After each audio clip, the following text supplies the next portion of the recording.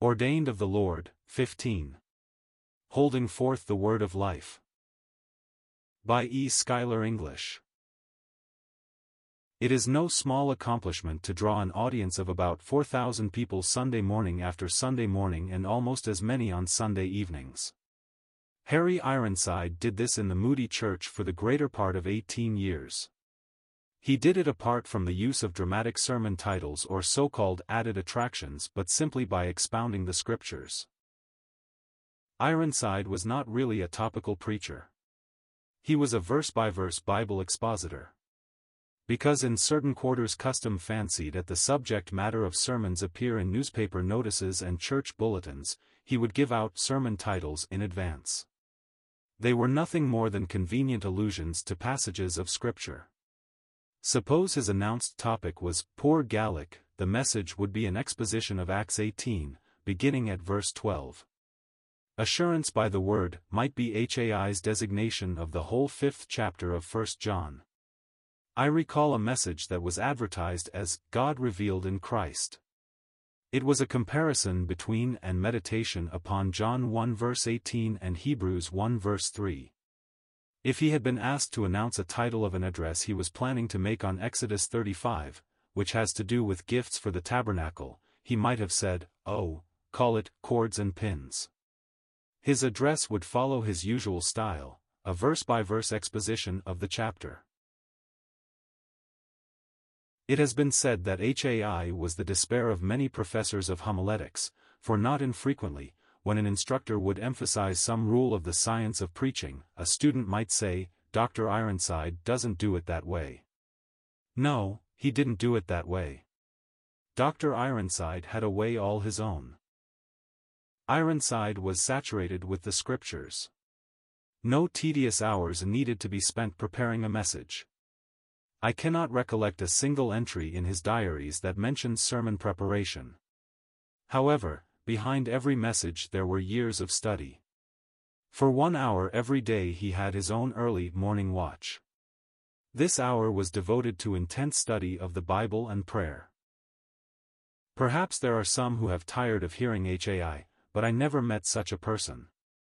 His associate pastors and elders must have listened to him hundreds and hundreds of times at Moody Church. Others traveled from Bible conference to Bible conference where he spoke. Still others sat at his feet in theological seminaries and Bible institutes, and others, like the author, listened to him expound the Word of God and read his writings for decades without ever wearying of them but rather being refreshed by them.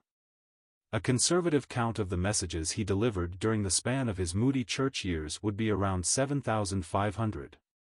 Anyone who knew HAI would agree with me, I think, that he doubtless approached the pulpit the 7,500th time with as much eagerness and enthusiasm as he did the first time. Dr. Ironside was an evangelical Christian. He adhered without equivocation to all the truths which are pillars of the faith, for example, the verbal inspiration of the Old and New Testament Scriptures, the virgin birth and deity of Christ, the necessity for and efficacy of his atoning sacrifice for sin and the sinner, his bodily resurrection from the grave and his ascension into heaven, his premillennial return to the earth to judge and rule, that man's salvation is by God's grace through faith, and all that these doctrines involve. Harry's resonant and powerful speaking voice was a tremendous asset to his preaching. He knew how to use it and had no need of the amplifying facilities so important today to many preachers and singers who would be otherwise ineffectual, not only outdoors but in large auditoriums as well. At the same time HAI's voice was expressive and warm. It could be bathed in pathos or harsh with contempt. Ironside's popularity as a speaker was further augmented by the unaffectedness of his person, the authority with which he spoke, the evident clarity of his thoughts, the simplicity of his teaching, and the brevity of his talks, which rarely exceeded 35 minutes. He felt that if he could not get his message to the audience in that length of time it was not worth preaching, and furthermore, that it was better to say too little than too much. An exceptionally retentive memory aided HAI immeasurably. Steeped in the Scriptures, as he was, it is not astonishing that he was able to call forth passage after passage of the Bible without having consciously memorized them. Many men who are constantly on the platform are able to bring to their minds instantly citations they need from the Word. But Harry had virtually total recall of anything he had ever read, not only from the Bible but from hymns, poems, and secular literature also.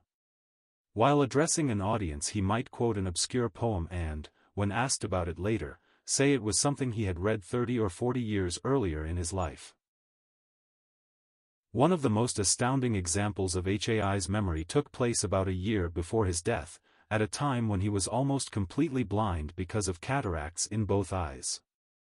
I heard him give a series of verse-by-verse studies of the Revelation over a period of 2 weeks. Before each message someone read a chapter of Revelation. Then Dr. Ironside expounded that chapter, introducing each verse in its proper sequence and explaining the meaning of the verse, then going on to the next verse, and so on through the chapter, not once having to have his memory refreshed by the rereading of a particular verse or even a clause.